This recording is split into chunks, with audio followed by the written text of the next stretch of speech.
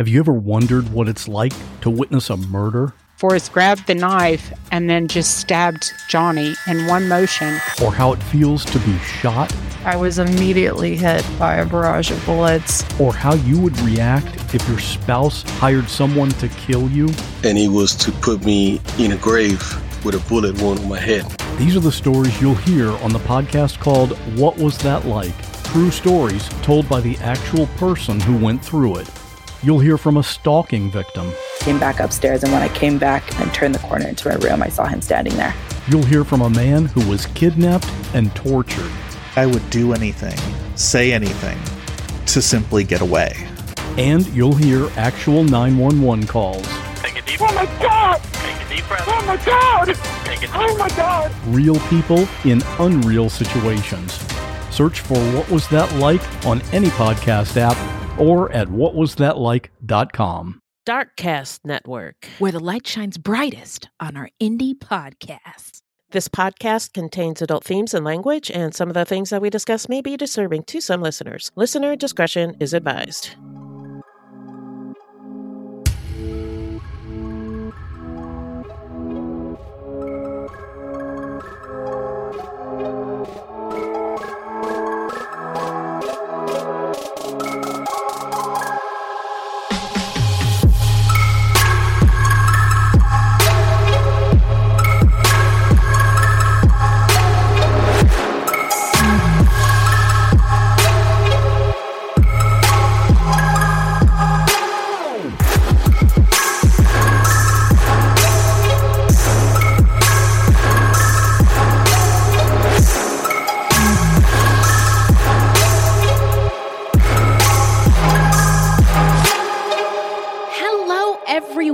Welcome to Fruit Loops. Bienvenidos, bitches, and buiti binafi. Thank you so much for listening.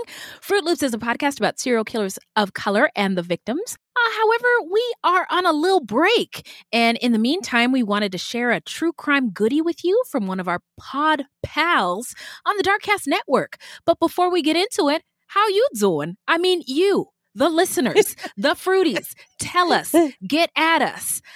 You know where to find us. Yeah. In the meantime, what's this episode about today, Beth? Well, today we have a special episode for you from one of our Podplay cousins on the Darkcast Network, where the light shines brightest on our indie podcasts. In this episode, CJ from Beyond the Rainbow podcast tells the story of a 15-year-old boy named Jason Madison Jr., who was murdered in Baltimore in 2009. Well, all right. Here we go. Enjoy.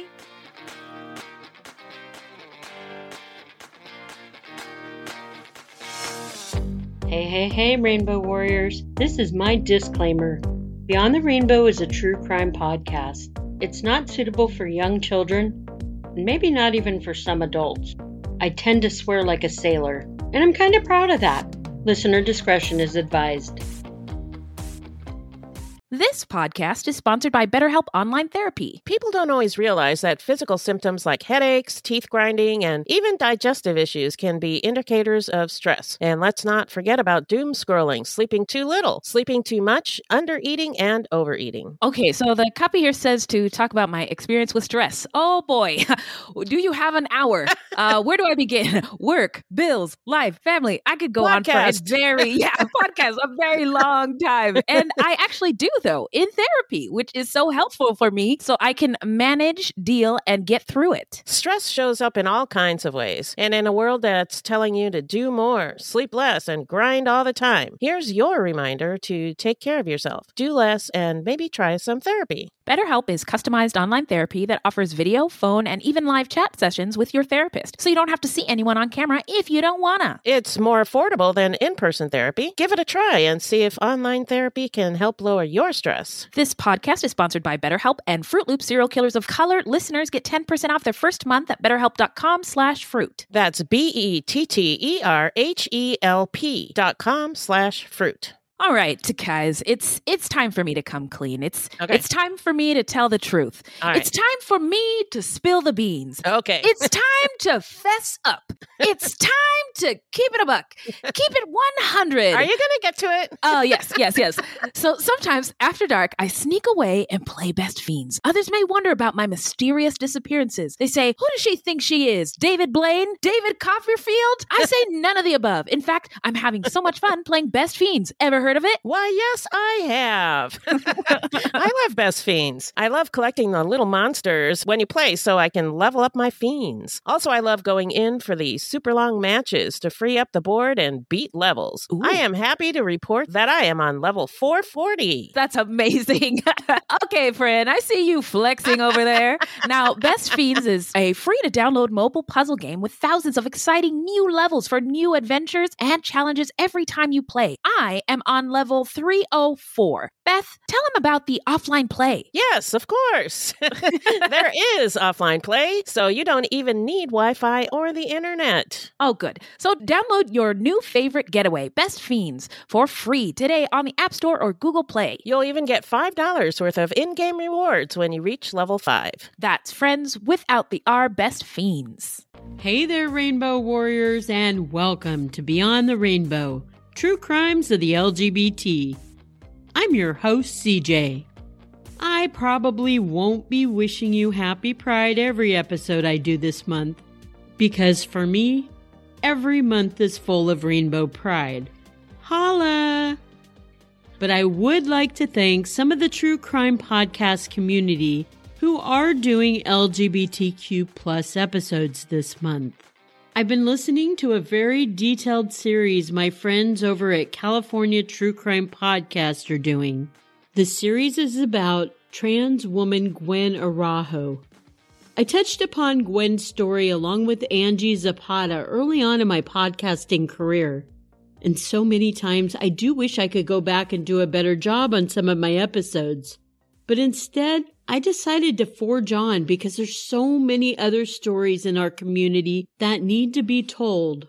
So check out California True Crime's deep dive on Gwen's case. I promise you, Rainbow Warriors, you won't be disappointed. I've been asked how a listener can help support the show, and I'm so glad you asked. I have a merch store on TeePublic under Rainbow Crimes. A portion of any purchase comes back to the podcast. I also have a Buy Me a Coffee account. There's a link to both of those on my website, beyondtherainbowpodcast.com. And if that's not something that you're able to do right now, I totally get it. Another great way to support any podcast is to give them a 5-star rating wherever you listen to your podcasts at. And finally, my last suggestion for support. Please tell a friend. The more listens we get, the more visibility we have. When you go to my website, you'll also see a list of missing but not forgotten LGBTQ plus people. This episode's missing person is John James Morris Jr. John was born to parents Madeline and John Sr. He grew up a happy and smiling boy, but he had a tendency to not be able to focus in school. This led to a diagnosis of ADHD, Attention Deficit Hyperactivity Disorder. It's a diagnosis that would follow him into his adult years. John's an artist, and oil paintings are his forte. He also is a very handy guy with his hands. He can fix almost anything. John was 37 years old when he disappeared under kind of suspicious circumstances. This happened on July 30th, 2007, and it would make him 51 years old should he be found alive today. John is 6 feet tall, 175 pounds. He has brownish graying hair, and it really could be all silver or all gray by now. He has brown eyes. He also has a pierced left ear and a couple of tattoos. On his left shoulder, he has a tattoo of a scorpion, which makes sense because John's astrological sign is a Scorpio. There's also kind of conflicting reports on another tattoo he has on his right forearm. It could either be a snake, a dragon, or a panther, because all three of those look just alike. John had broken his nose when he was the age of 15. He had it cosmetically reconstructed. So, as I was saying, John was last seen on July 30th, 2007. It was about 11 p.m. at night. He was standing in the driveway of a home he shared with his ex-boyfriend of 14 years. The residence was at the 24,000 block of Whites Ferry Road in Dickerson, Maryland. John's ex-boyfriend wasn't living there at the time. He was staying in a condo in Washington, D.C. The day John disappeared, he was speaking to his mom on the phone. His mom said he sounded angry and kind of distressed during their conversation. He had also told her that he was waiting for someone to come pick him up. John's neighbor spotted him on his driveway around 11 p.m. It appeared he was waiting for a ride. John hasn't been seen since. John would speak to his parents at least once, if not more times a week. They reported him missing 3 weeks later when John uncharacteristically missed several of their weekly phone calls. His mom would have reported him sooner, but family members kept telling her to just wait it out. John would show up. But John never did. John's personal items, his truck, and his beloved dog were all left behind. The cell phone he had and his credit cards have not been used since his disappearance. Should anyone have information on the disappearance of John Morris Jr. or about the person who picked him up that night in his driveway, please contact the Q Center for Missing Persons at area code 910-343-1131.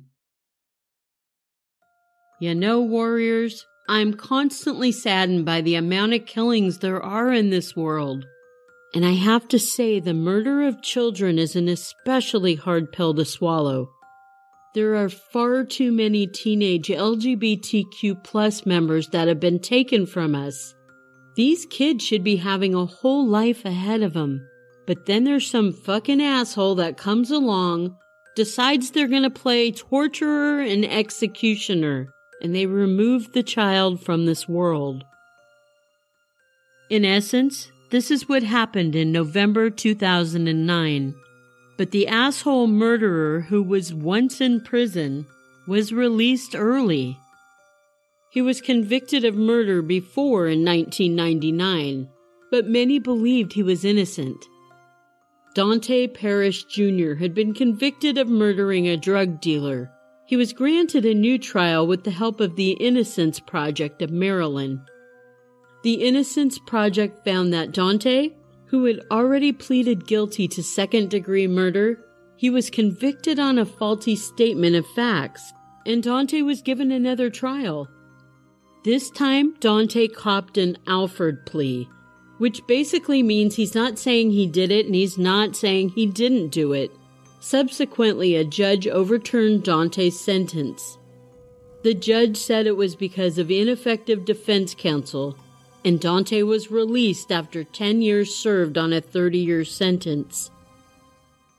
The Maryland office of the Innocence Project helped to release this convicted murderer 20 years before his time was up. Dante walked free in January of 2009. By November 2009, 15-year-old Jason Madison Jr. would die at the hands of Dante. The truth about the Haditha massacre has been covered up, but not anymore. I know you know what happened. They went into houses and killed women and children. What are you thinking? What a mess. U.S. Marines murdered innocent civilians in cold blood. And at the center of it all is 25-year-old Sergeant Frank Wuterich.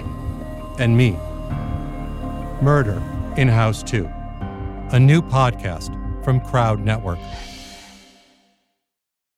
My name is Bill Huffman, and I am a former Cleveland news producer, and I am now the host of the podcast, Who Killed?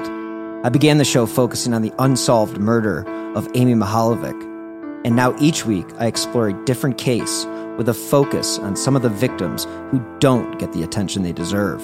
I have a deep catalog of over 225 episodes, so there is a guarantee there will be something for you. Who Killed is an Evergreen Podcasts, Killer Podcasts, and Slow Burn Media production. Subscribe today wherever you get your favorite shows. Hey, podcast listeners, I'm Paul Brandis introducing my podcast, Countdown to Dallas. It's a fascinating, in-depth look at the seemingly unconnected events that led to the assassination of President John F. Kennedy. It's based on my book of the same title. In that book and in this podcast, I go all the way back to 1939, when Lee Harvey Oswald was born into a troubled and dysfunctional family. I'll follow his transient and often violent teenage years and young adulthood, painting a fuller picture of the man who would later become Kennedy's killer.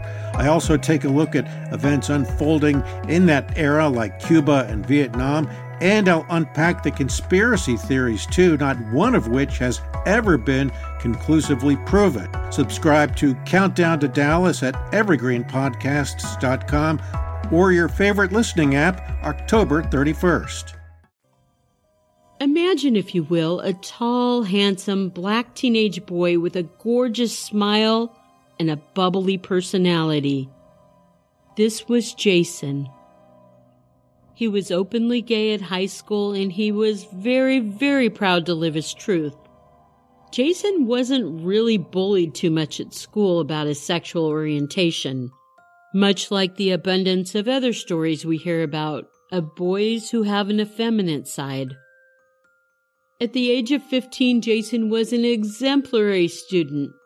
He always had his work in on time, and the only discipline he ever really received at school was for his incessant talking.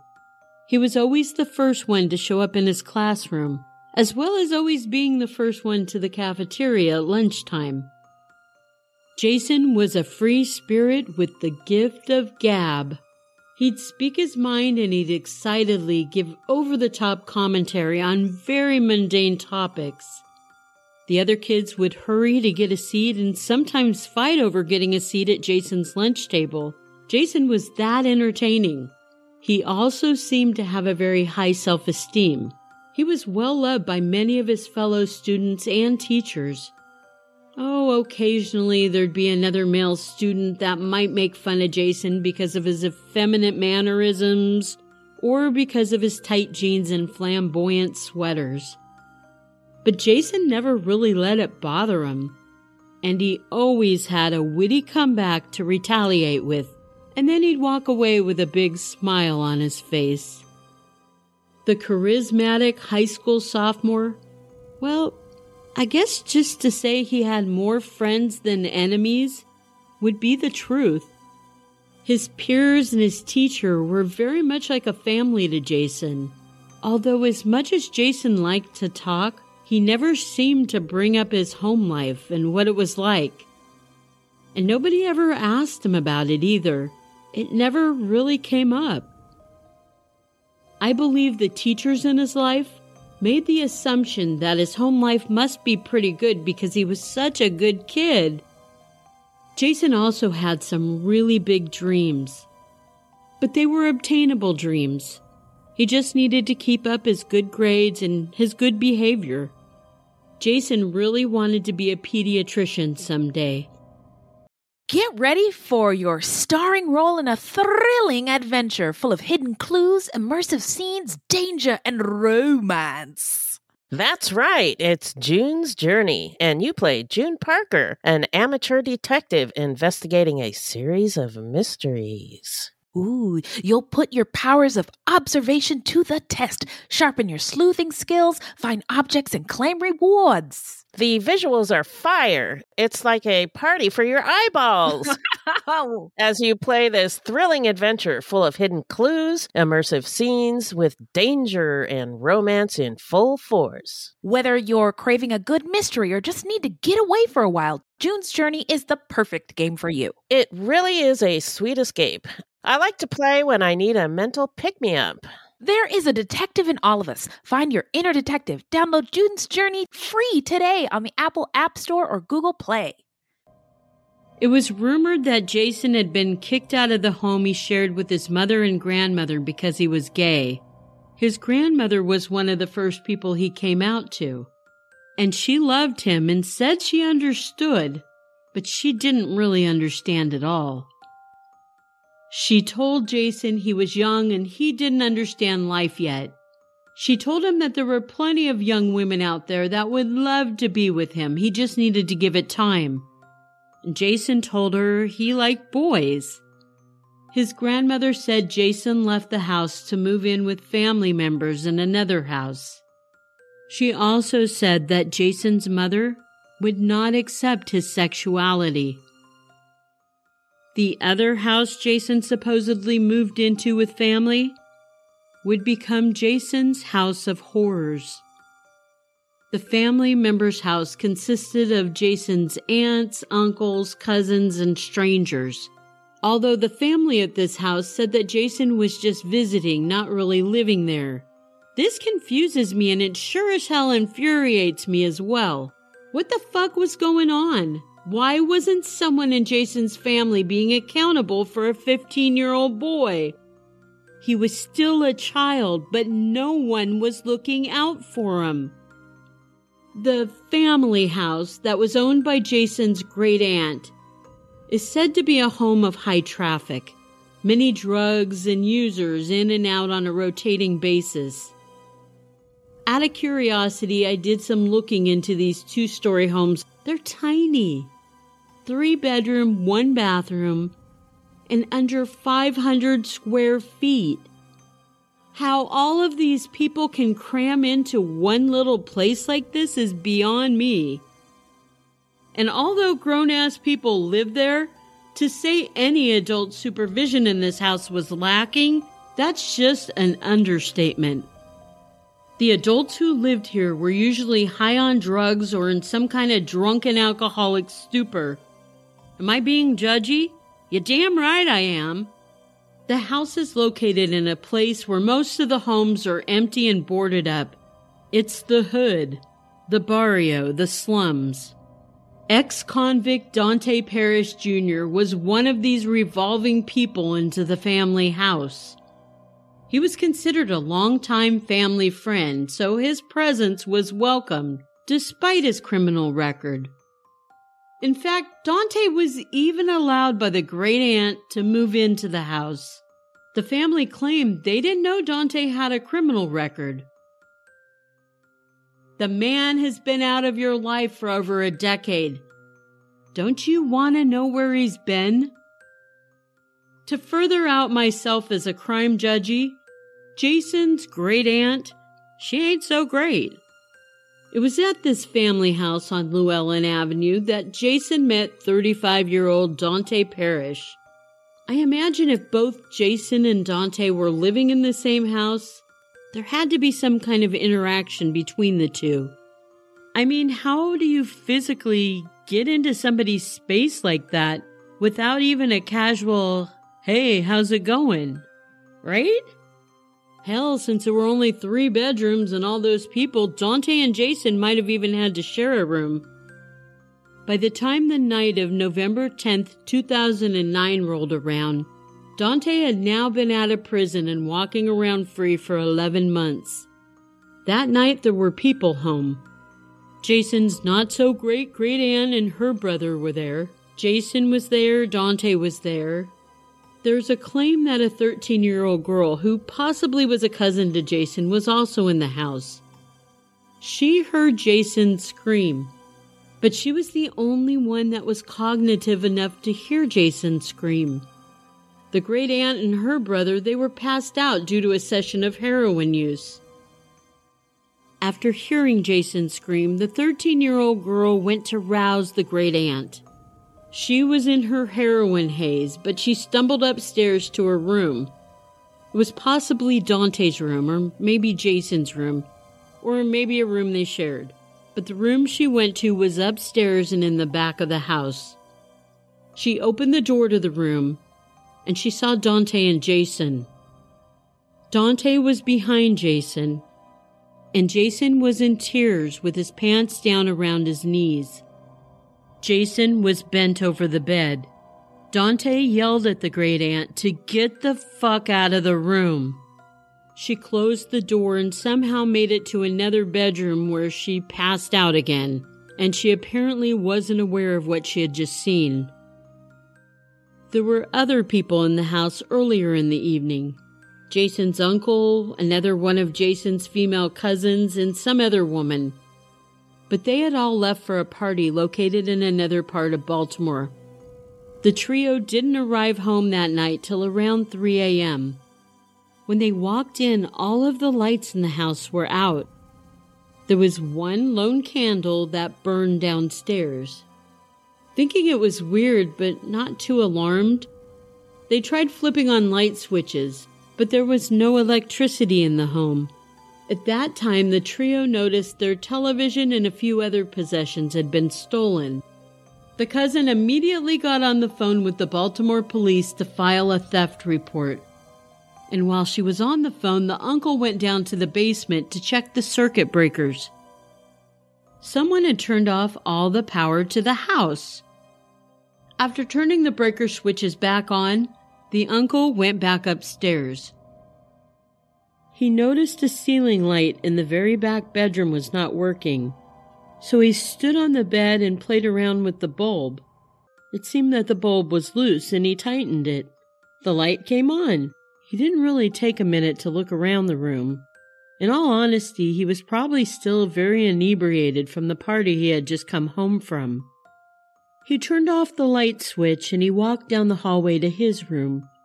He plopped down in bed and swiftly went to sleep. Almost 2 hours later, the uncle awoke to screams. Jason's great aunt, who woke up from her heroin high, and the other women that were in the house were screaming about blood. The uncle got up to see what the commotion was about. He saw the blood trail and he followed it. He followed it back upstairs to that back bedroom where he had just fixed the light a couple hours ago. The trail led to the bed, and then it stopped. The uncle thought that was weird, so he flipped the mattress over. And when he did, he saw a mass of blood on it. There were also bloody sheets piled on a canister. On top of the sheets lay a bloody box cutter. The great aunt picked up the box cutter, and the uncle swatted it out of her hand. He told her, "Go call the police." The cousin who had made the first call about the stolen property is the one who called the police back again. She told him about the blood, lots and lots of blood, and she told him about her cousin Jason, who seemed to be missing. The police again arrived at the Llewellyn Avenue house, a little after 5:30 a.m. this time. They were going to investigate the blood trail and the blood mass on the mattress in the back bedroom. While the police were in that room, they opened up the closet. It was dark, but they could see what looked like a body. It was a bloody Jason curled up into a fetal position under a pile of blankets. The 15-year-old boy had a pillowcase stuffed into his mouth. He'd been sodomized, and he had been stabbed multiple times with his throat slit. At first, the family thought whoever broke in and stole the television must have killed Jason in the process. Then the pieces started to fit together when Dante didn't show up at the house anymore. The family then believed the television was just a diversion for the much more heinous act of killing Jason. The family told the police about Dante Parrish missing from their home. Dante was picked up several days later at a 7-Eleven store in Baltimore. He was questioned, and initially he admitted to taking the items from the home and to killing Jason. He was arrested without bail, and months later the trial began. At the trial, even though he pleaded guilty at the police station, Dante pleaded not guilty. It took jury less than 3 hours to deliberate and convict him on first-degree murder. Dante has a long list of criminal infractions. In 1992, he was convicted of theft and drug possession. In 1993, he was guilty of making false statements. In 1997, he was arrested for malicious destruction of property. And then there's the murder conviction in 1999. Baltimore was a little bit safer while he spent the 10 years in prison before his early release in 2009. And then less than a year later, this fuckwad was back at it, and he took the life of Jason Madison Jr. Had the Innocence Project of Maryland not assisted him in being released, Jason might be a successful pediatrician by now. I really don't want to fault the Innocence Project of Maryland on this because, I feel they do some really wonderful work. I know that they have helped people who have been falsely convicted, people that don't deserve the prison time. Then again, they're human, and sometimes they make errors too. But I do want to say this particular Innocence Project group at the time in Maryland, they were interviewed after Jason's murder. And when they were asked if they regretted getting Dante released that first time, they said no, they'd do it again. And this kind of pissed me off. They said their job is to right wrongs. Yeah, okay, I agree with that.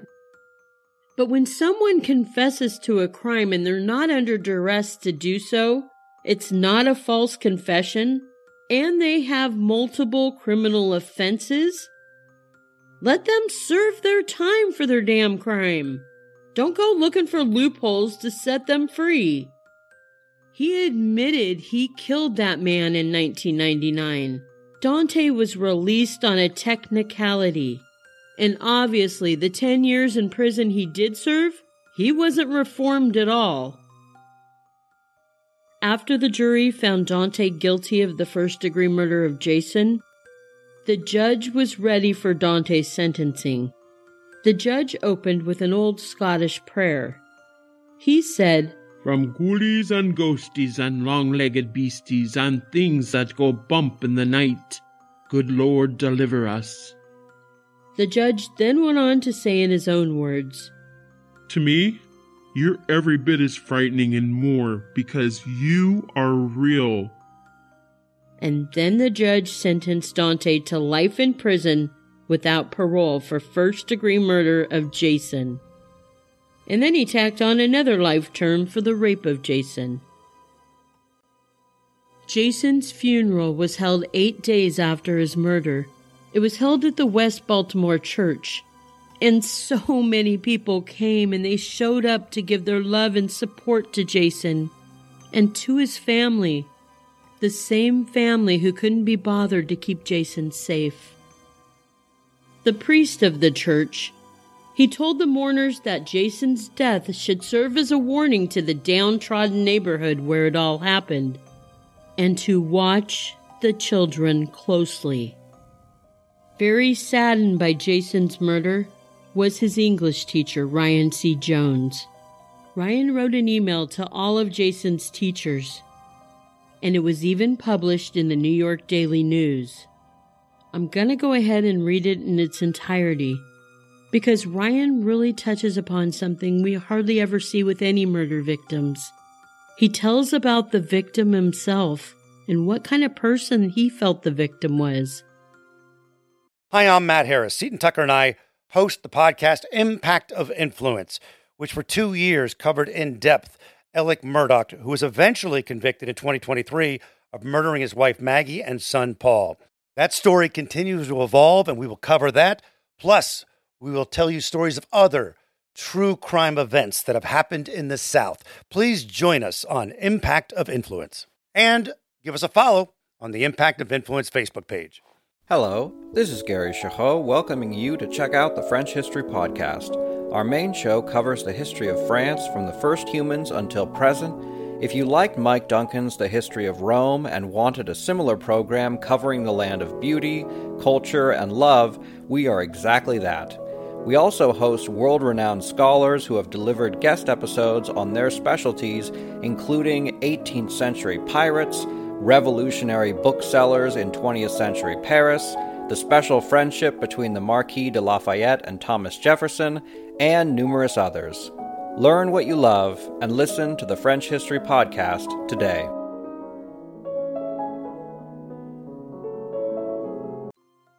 Hi, friends and family. I'm writing this in hope that you can help me with a large favor. As some of you know, I lost somebody very close to me this week. A student of mine was taken from us in a very violent manner. His name was Jason Madison, and he was a 15-year-old student whom I've had the privilege to teach through his 9th and 10th grade years since he arrived on our campus during the summer of 2008. There's been extensive news coverage of Jason's death over the past few days. He was brutally attacked, abused, fatally injured, and left for dead. His attacker, a 35-year-old previously convicted murderer, has been arrested, and he'll meet his doom one way or another. However, I'm writing because not enough positive things have been shown about Jason. As is often the case, the majority of news has revolved around the graphic nature of his death and the circumstances relating to his attacker. Too often we hear news that a young black male from Baltimore City was killed, and we think nothing of it. Jason was not just another statistic. He was a lively, unique individual who brought smiles to countless faces of people every day. Jason was an above-average student who excelled in many areas of academics and social life. He dreamed of finishing his career here and moving on to college, medical school, and then to own his own pediatric office. God, how the kids would have loved his big smile and booming voice. You need to simply look at his exotic dress, his flair for the dramatic in class and with friends, and talk to those who knew him to understand what a loss we've all been dealt. Jason was in no way involved with gangs, drugs, or weapons. He spent his time after school doing homework in teachers' classrooms and hanging out with friends. His nightly routine of chatting on MySpace is the same one any of our kids would have. But for as typical as Jason seemed, he was so unique. He hated normal. He was different because he could be. He wore his skinny jeans and fashionable sweaters and blazers because it made him stand out.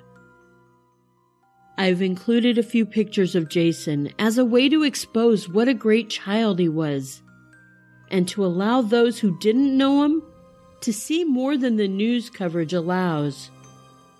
In my eyes, this tragedy is focused so much on the negative, and what is truly being lost is what a great child we had the pleasure of being around. It hurts me to watch the news, and to see a murderer's face and story being told and not that of Jason's. Please do me a favor and honor Jason.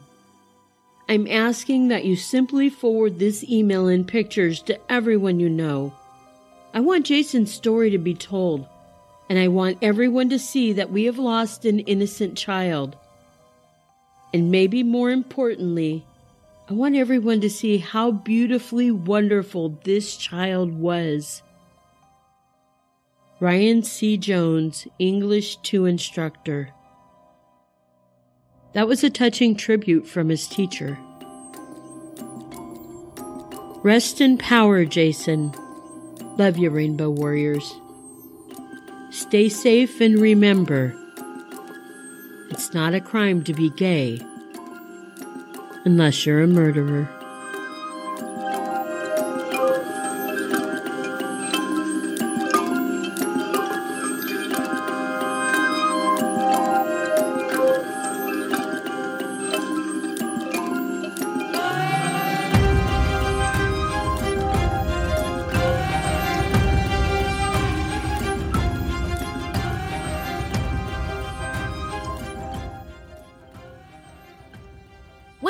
That's it, folks. We hope you enjoyed that. Check out the show notes for details on where to find out more about today's feature and also about the Darkcast Network. In the meantime, where can the people find us, Beth? Our website is fruitloopspod.com. Our Facebook page is Fruit Loops Pod, and our discussion group is Fruit Loops Pod Discussion on Facebook.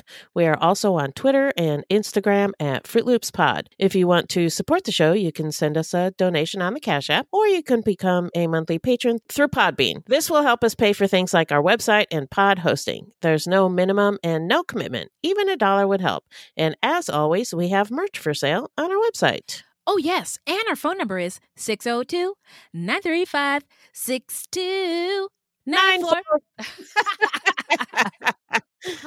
This is a weekly podcast and new episodes drop every Thursday. So until next time, look alive, y'all. It's crazy out there.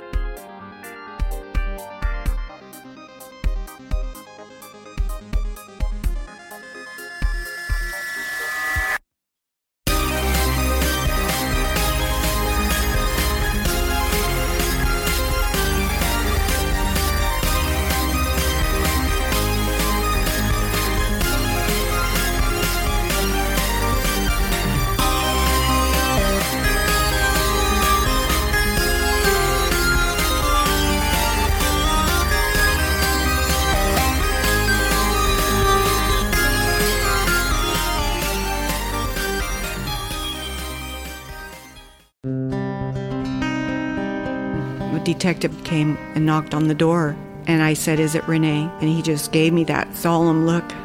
It was the worst day ever. The Proof podcast is back with a new case and a new season.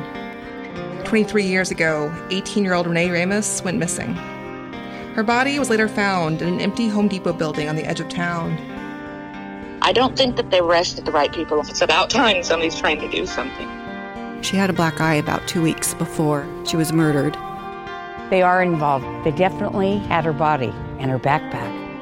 You know people are going to judge you, right? Of course. They're judging me now.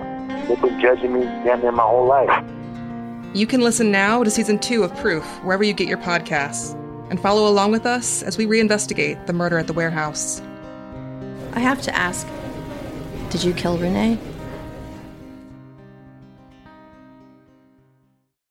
On the morning of August 1st, 1966, shots ring out from the observation deck of the clock tower on the University of Texas campus.